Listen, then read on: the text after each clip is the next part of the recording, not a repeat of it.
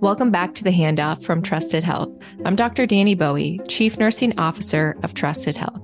This season, we're covering all things healthcare innovation and the importance of fearless leadership for change.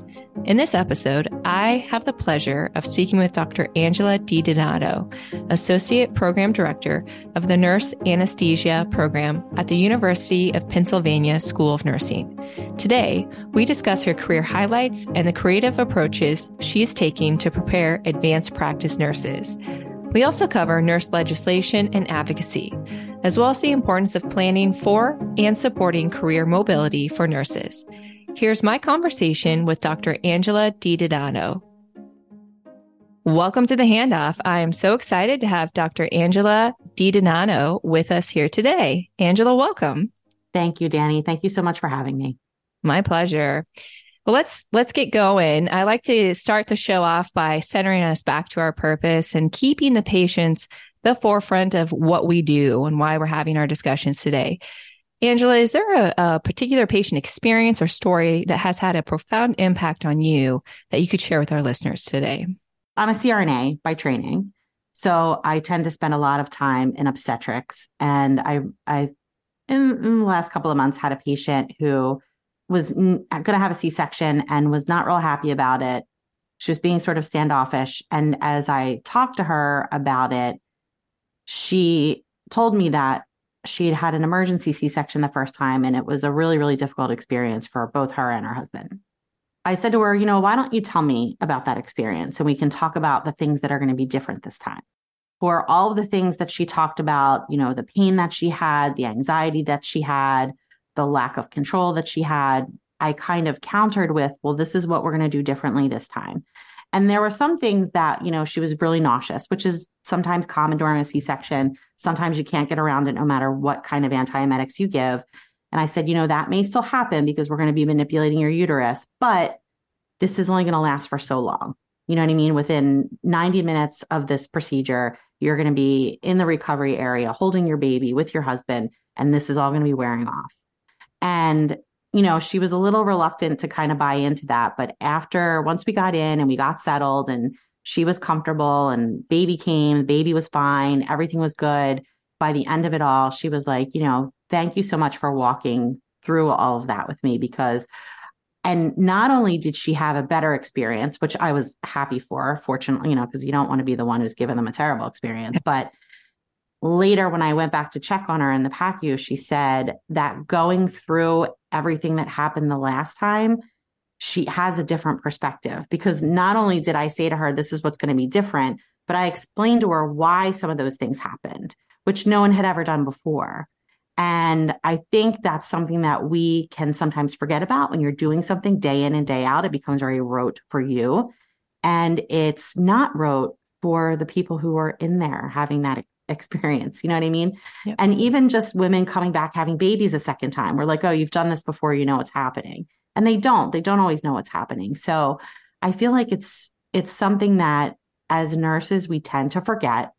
It's such a small thing that we can do to listen to their experience, acknowledge their experience, and show how we can do it differently this time. Absolutely. It's kind of like a debrief. You're like, hey, walk me through what happened, and here's why, and here's how it's going to be different, which is a really profound way to approach with your patient, their experience. Because oftentimes it isn't set up as like, well, what happened last time, and let's move forward into the future and how you should expect to be treated. And, and not everything's going to be, 100% as you say it will.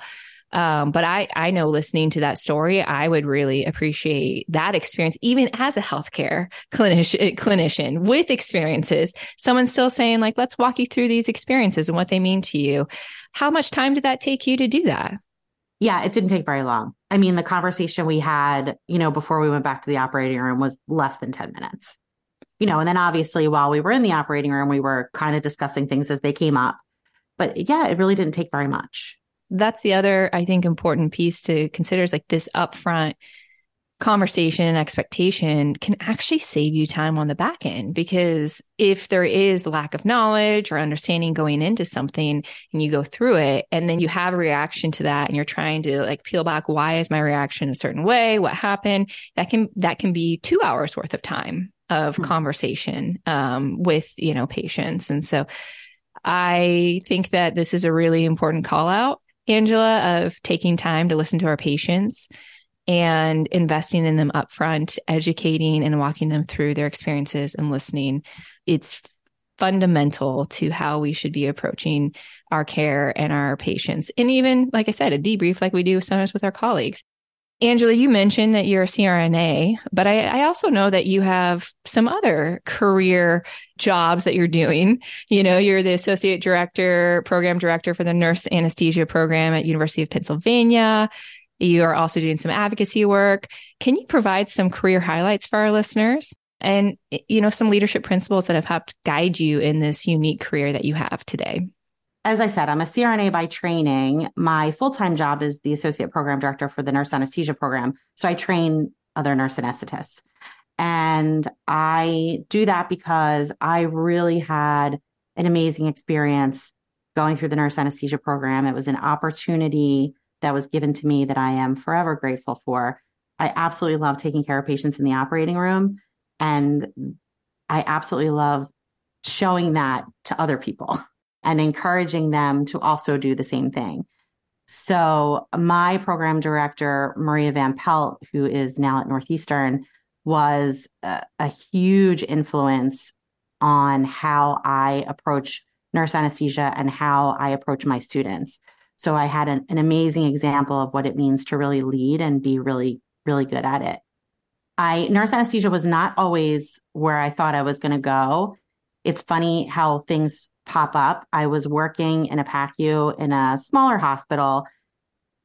Many years ago, I'm dating myself. There was no electronic anything for how we saw patients. So when you were in charge in the PACU, you had to go back into the operating room and poke your head into all of the rooms and figure out what was happening.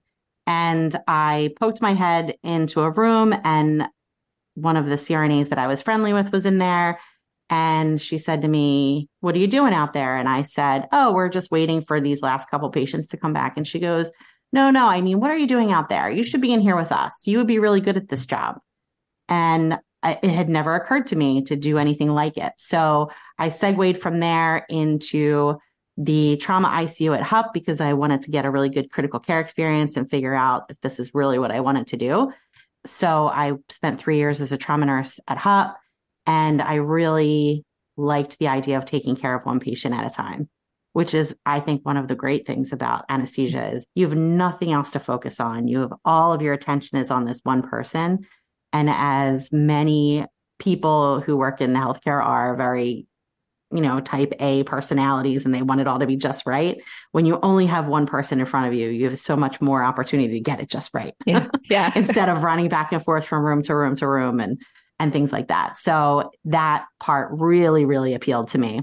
So I practiced as a CRNA for 10 years, and I taught part-time all along the way. I did simulation. We built a sim program for the University of Pennsylvania's nurse anesthesia program. And then we had some leadership changes, and I was asked to come on board as the associate program director, and I continue in that role today. I work with an amazing program director, Dr. Dawn Bent, who is phenomenal. We work together as colleagues in the nurse anesthesia program for a long time. So we already had a really nice working relationship. We already had relationships with the students. So it was kind of a seamless transition. And it's been a dream for the two of us to work together. We have great ideas about how we want to build the program. And a big part of that is building the profession and the workforce. There is a huge shortage of anesthesia personnel. There are pockets of the country where there's a real dearth of anesthesia providers, especially when you're talking about rural communities, and CRNAs fit that bill perfectly because they're working in the communities that they're living in. So it's a great opportunity to fill those gaps and provide access to care for people who wouldn't normally otherwise have it. And I'm still 1 day a week in the operating room. And then in terms of advocacy, I am the incoming president for the Pennsylvania Association of Nurse Anesthetists. I've been affiliated with the organization since I graduated from school. Again, I had a great example in my program leadership, Maria Van Pelt and Russ Lynn. They always talk to us about being a steward of your profession. And if you're not involved with the issues at hand, then you really can't complain about what's happening to you, right? Because there are decisions that are being made, and you can either be a part of those decisions or you can be really sorry with the outcomes. So I started volunteering with the organization, and actually that's how I ended up doing the podcast for Penn. After visiting legislators and having conversations, nobody really knows what nurses do. Nobody really understands the breadth and depth of nursing. And I thought to myself, if we had a medium where I could say to people, oh, this is what nurses are doing. This is an example of what nurses are doing. Nurses are senators. Nurses are congresswomen. Nurses are in tech. Nurses are doing startups. Nurses are entrepreneurs. Nurses are also leaders. Nurses are also clinicians, all these different things. So if we had that, it'd be a really nice thing to be able to point in people's direction so that they understand what nurses really do, because we're not represented really well in the media. You know what I mean? We're usually just following doctors around and saying, yes, sir, of course. What can I do? Which is silly. And then I was told that it was, I was the one who was going to have to do it because no one else had the bandwidth to do it all by themselves. So then I found another great partner, Marion Leary, who's the director of innovation at Penn, who was all in. And she was like, I think this is a great idea, but we need to do it together because I don't have the bandwidth for all of it. And we've been doing it together ever since. And it's been great. It's one of the things that I really find a lot of joy in, is reaching out and talking to nurses about the things that they do and the impact that they're making. That's something that I really enjoy in the podcast, is hearing the stories and getting this broader global perspective, as you mentioned, around nurses and healthcare professionals in general and how they're operating and thinking about the community. I really liked how you mentioned, like, you recognize your calling, your passion, building up the workforce and moving into the teaching space and things falling in line and partnership to really elevate that with the right individuals. And then also care for the patients. You like that singular care, and you knew that. So you were like, hey, I'm going to pursue and be able to deliver on that, what aligned with your desires there.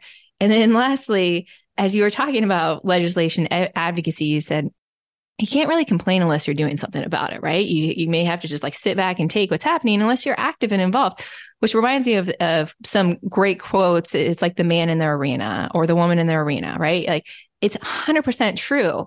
And I think that's a call out and a takeaway for those listening is, hey, we can have opinions and ideas about it, but let's not be super critical unless you are the one in the arena fighting the good fight and looking for the change, advocating for the change, doing the work. And if you're not, that's okay, but support those that are. So if you are saying some things, you're passionate about it, we would encourage you to get into it. And Angela's going to talk a little bit more about how to do that in this episode.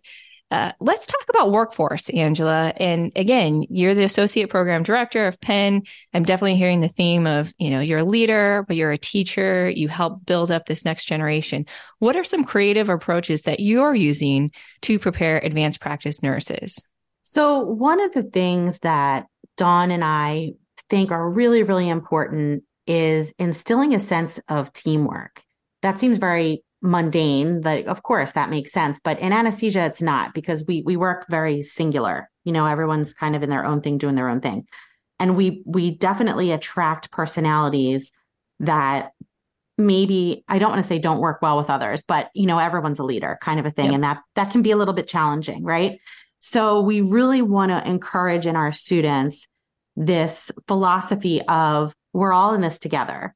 And it's really important to try and garner other people's perspectives and figure out why they're doing what they're doing. And in my doctoral work, I kind of looked at communication during emergency C-sections, right? So you have an absolute emergency that's happening, right, with two people when you're talking about C-sections.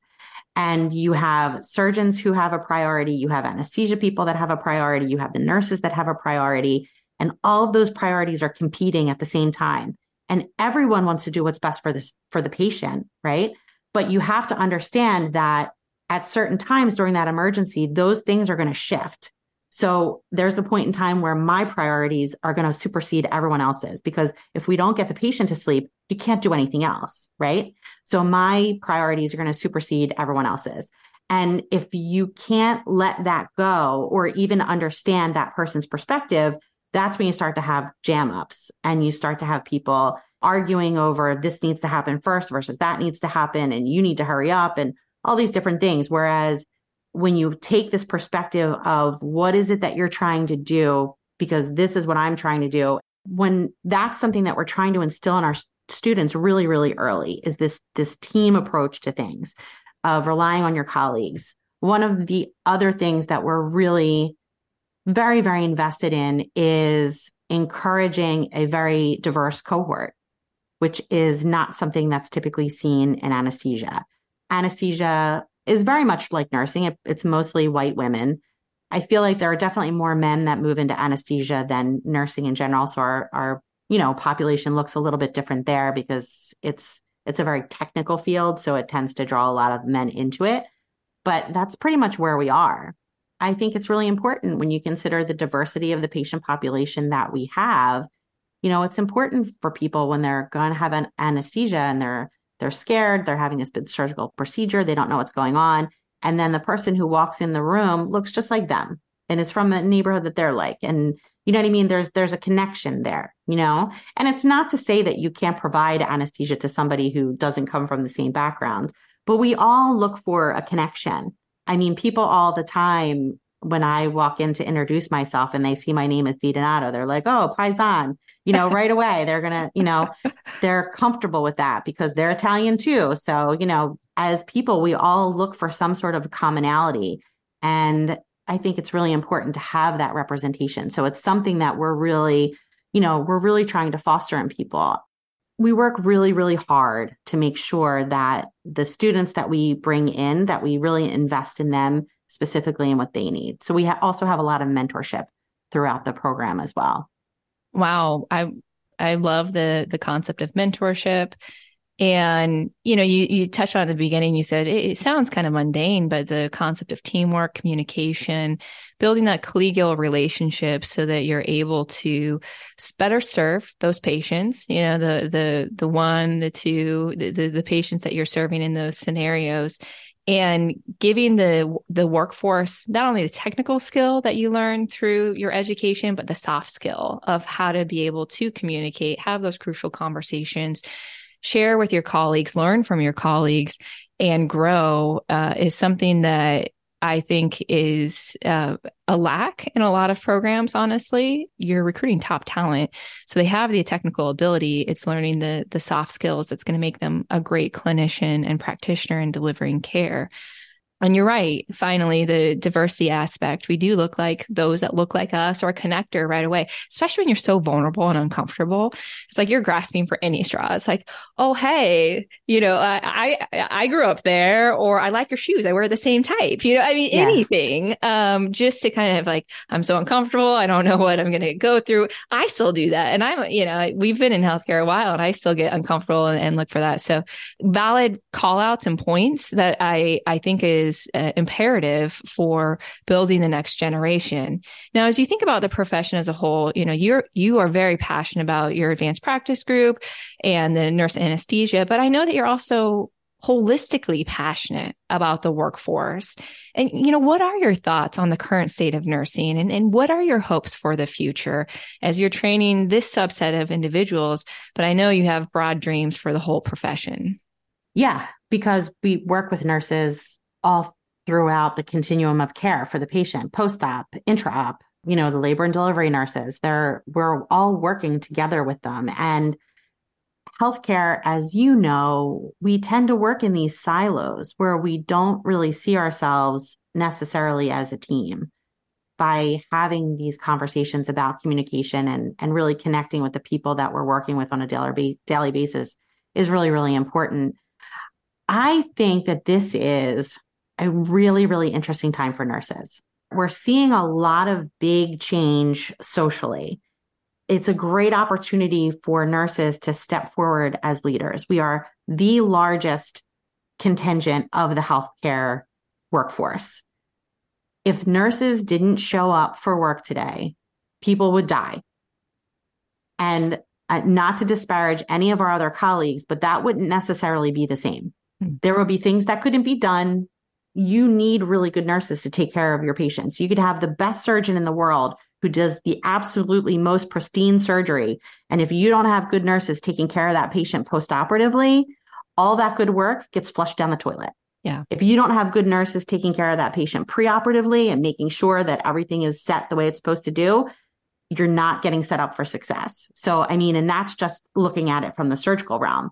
You could take that whole concept and put it into any realm where nurses are. They're such an integral part of the whole continuum.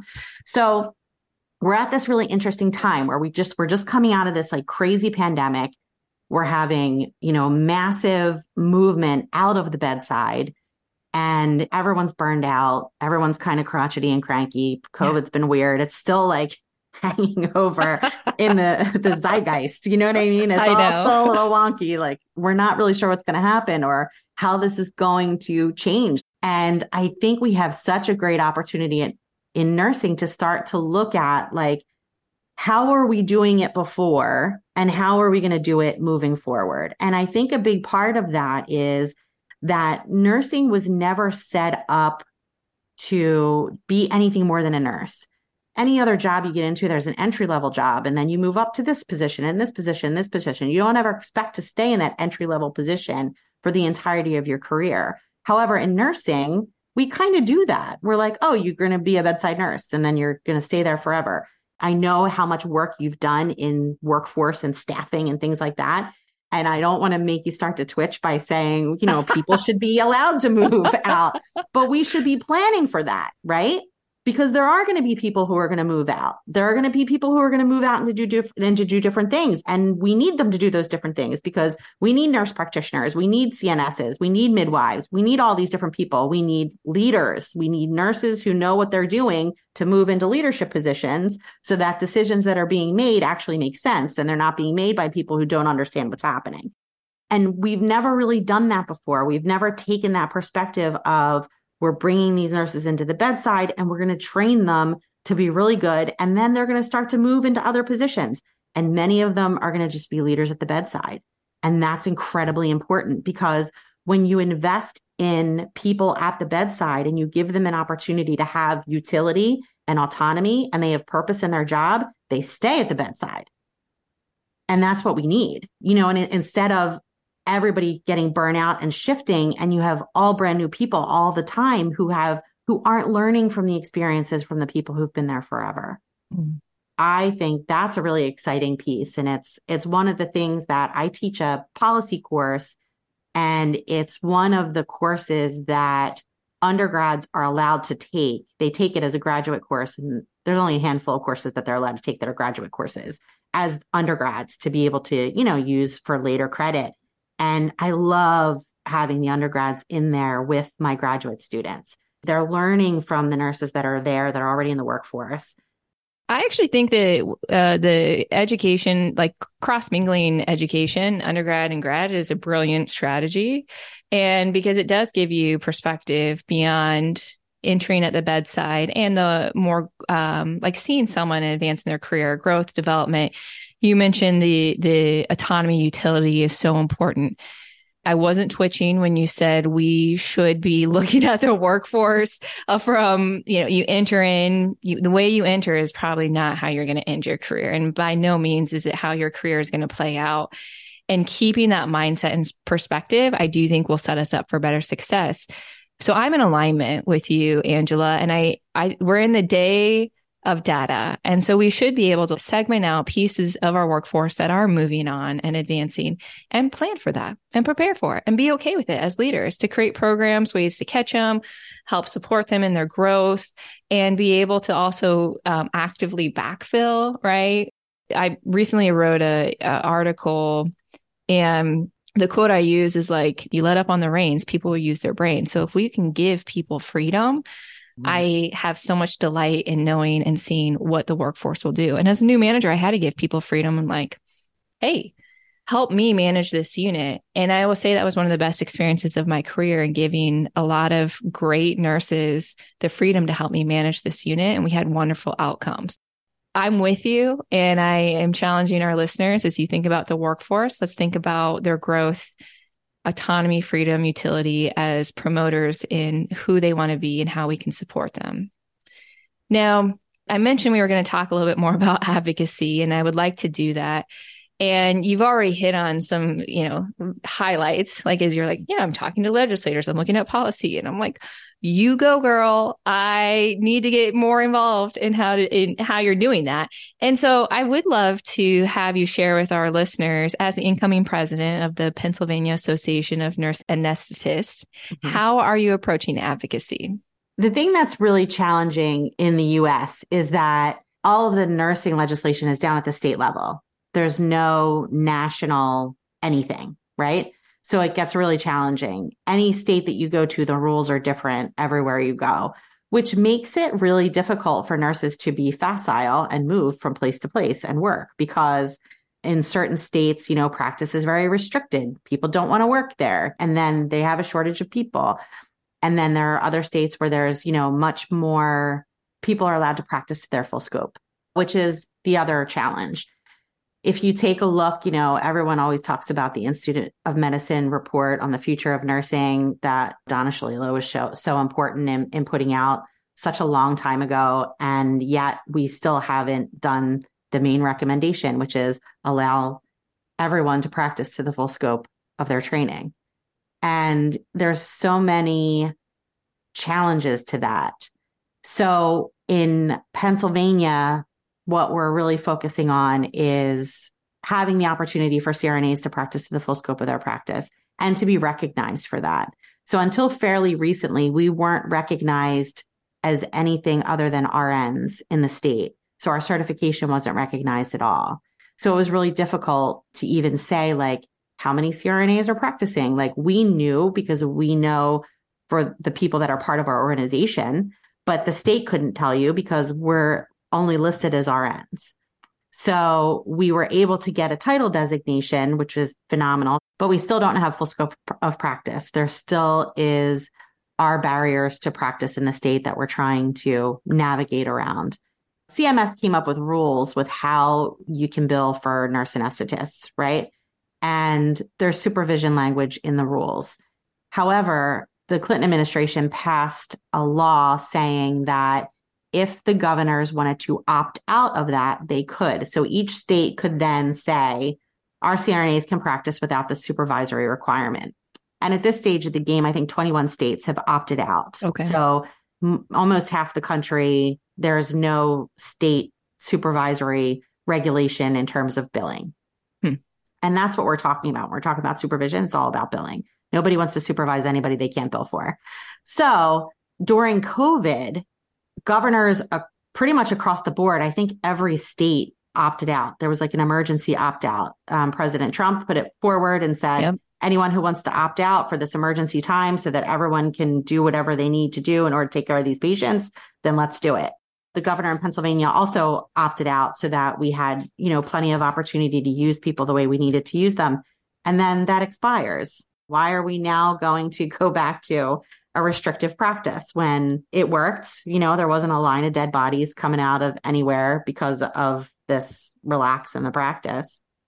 You did mention in one of your statements, like your hope, like the time that we're in is it's an amazing time that we're in. And that is a good example that you brought up of how the crisis lifted restriction to create the right type of practice opportunity. We are in a workforce crisis, and the restriction is not helping in the capacity of scope of practice. And you're right.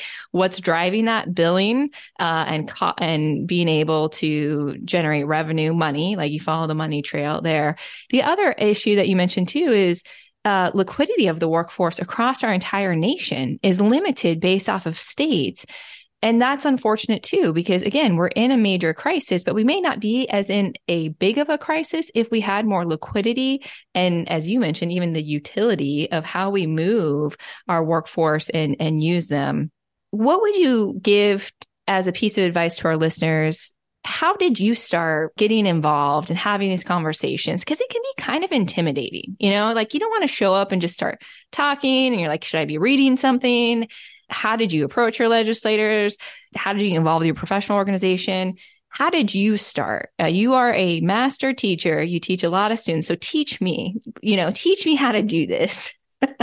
So honestly, I think it starts with leaders encouraging people to come forward and really making people understand how important their ideas are. When I graduated and I started practicing as a CRNA, I knew people who were involved in the organization and I reached out to them and said, hey, I'd like to help. Like, what can I do? And actually, the first thing that I did was plan the symposium, which was great. Anyway, so I started there and then I was nominated to the board and then got on the board. And we work really hard to work with anyone who wants to go see their legislators. For example, we just very recently had a lobby day where we were calling CRNAs to go visit their legislators and talk about, the legislation that's coming up, get some co-sponsors for our bills, et cetera, et cetera. And as board members, we make ourselves available to go with people so that they have an example, like this is how you talk to people. Yeah. We have, a list of talking points. We explain strategy and why we want to do things the way we want to do it. And I think that encouraging people and giving them the confidence to share their voice and share their opinions and go and meet with their legislators. They work for you. You voted them in. You know what I mean? Like, you shouldn't be afraid to talk about those things. And, we offer all different kinds of support. So I work really, really hard to engage that in my students. And all of my students, no matter what their role, even the undergrads, like I even tell them, like, you're going to be a leader at the bedside. So you need to be able to formulate an opinion on these things and have some good reasons as to why you have that opinion. People expect that of you. The first thing that you want to do as a leader is encourage people to come and talk to you. Even if we're not talking about legislation, but a leader in an organization, like talk to the clinicians about what they need or how changes are impacting them. So many organizations are restructuring right now and they're trying to figure out how to do things differently post-pandemic. So how is that affecting the people at the bedside on the day-to-day?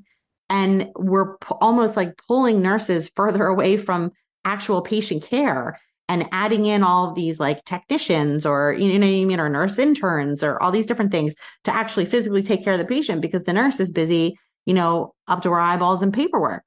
How do we document the things that we need that are really important and do it in a really, really efficient and streamlined way so that the nurses actually have time to physically take care of the patients and they're, not up to their eyeballs in paperwork. So that's just an example of things. Like, it's not just about advocating for the profession isn't necessarily just about going to legislators and changing policy that's out there. It's changing policy on your unit. It's changing policy in the division that you work for. It's changing policy in the organization. And I think as leaders, it's our job to encourage that to happen. I just recently did a couple other podcasts with different leaders, and some of the topics you touched on, one of them was like, hey, the documentation burden is so real. How can we simplify and streamline that?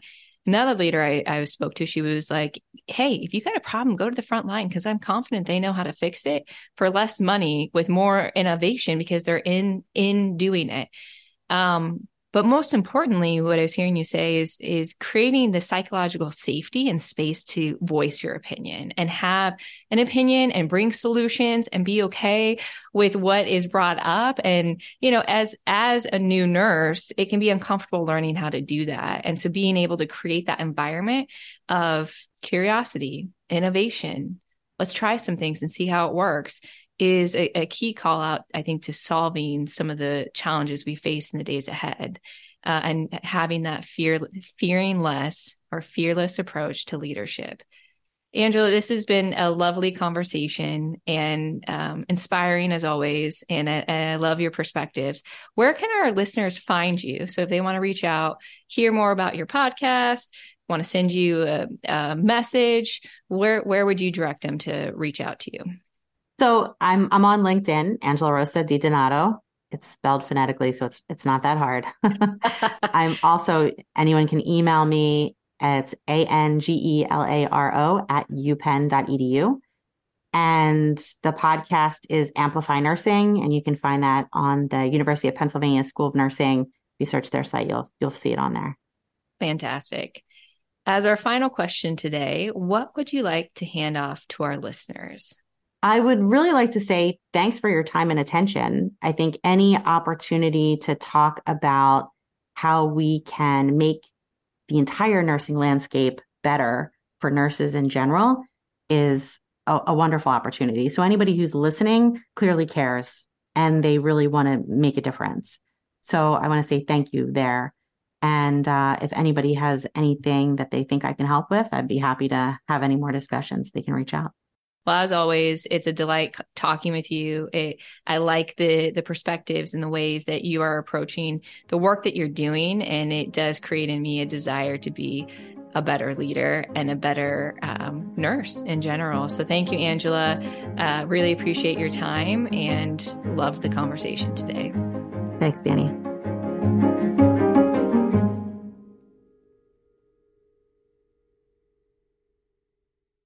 Away from actual patient care and adding in all of these like technicians or, you know what I mean, or nurse interns or all these different things to actually physically take care of the patient because the nurse is busy, up to her eyeballs in paperwork.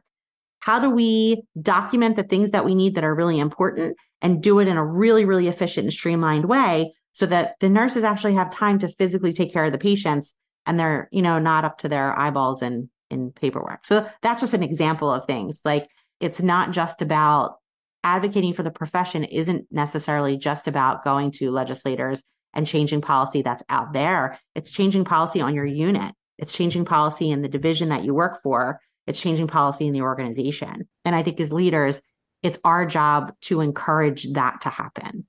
I just recently did a couple other podcasts with different leaders, and some of the topics you touched on, one of them was like, hey, the documentation burden is so real. How can we simplify and streamline that?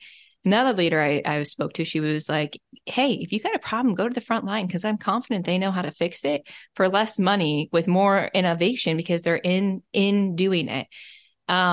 But most importantly, what I was hearing you say is creating the psychological safety and space to voice your opinion and have an opinion and bring solutions and be okay with what is brought up. And, as a new nurse, it can be uncomfortable learning how to do that. And so being able to create that environment of curiosity, innovation, let's try some things and see how it works is a key call out, I think, to solving some of the challenges we face in the days ahead, and having that fearing less or fearless approach to leadership.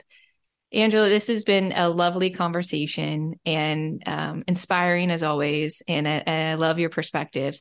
Where can our listeners find you? So if they want to reach out, hear more about your podcast, want to send you a message, where would you direct them to reach out to you? So I'm on LinkedIn, Angela Rosa Di Donato. It's spelled phonetically, so it's not that hard. I'm also, anyone can email me. It's Angelaro at upenn.edu. And the podcast is Amplify Nursing, and you can find that on the University of Pennsylvania School of Nursing. If you search their site, you'll see it on there. Fantastic. As our final question today, what would you like to hand off to our listeners? I would really like to say thanks for your time and attention. I think any opportunity to talk about how we can make the entire nursing landscape better for nurses in general is a wonderful opportunity. So anybody who's listening clearly cares and they really want to make a difference. So I want to say thank you there. And if anybody has anything that they think I can help with, I'd be happy to have any more discussions. They can reach out. Well, as always, it's a delight talking with you. I like the perspectives and the ways that you are approaching the work that you're doing, and it does create in me a desire to be a better leader and a better nurse in general. So thank you, Angela. Really appreciate your time and love the conversation today. Thanks, Danny.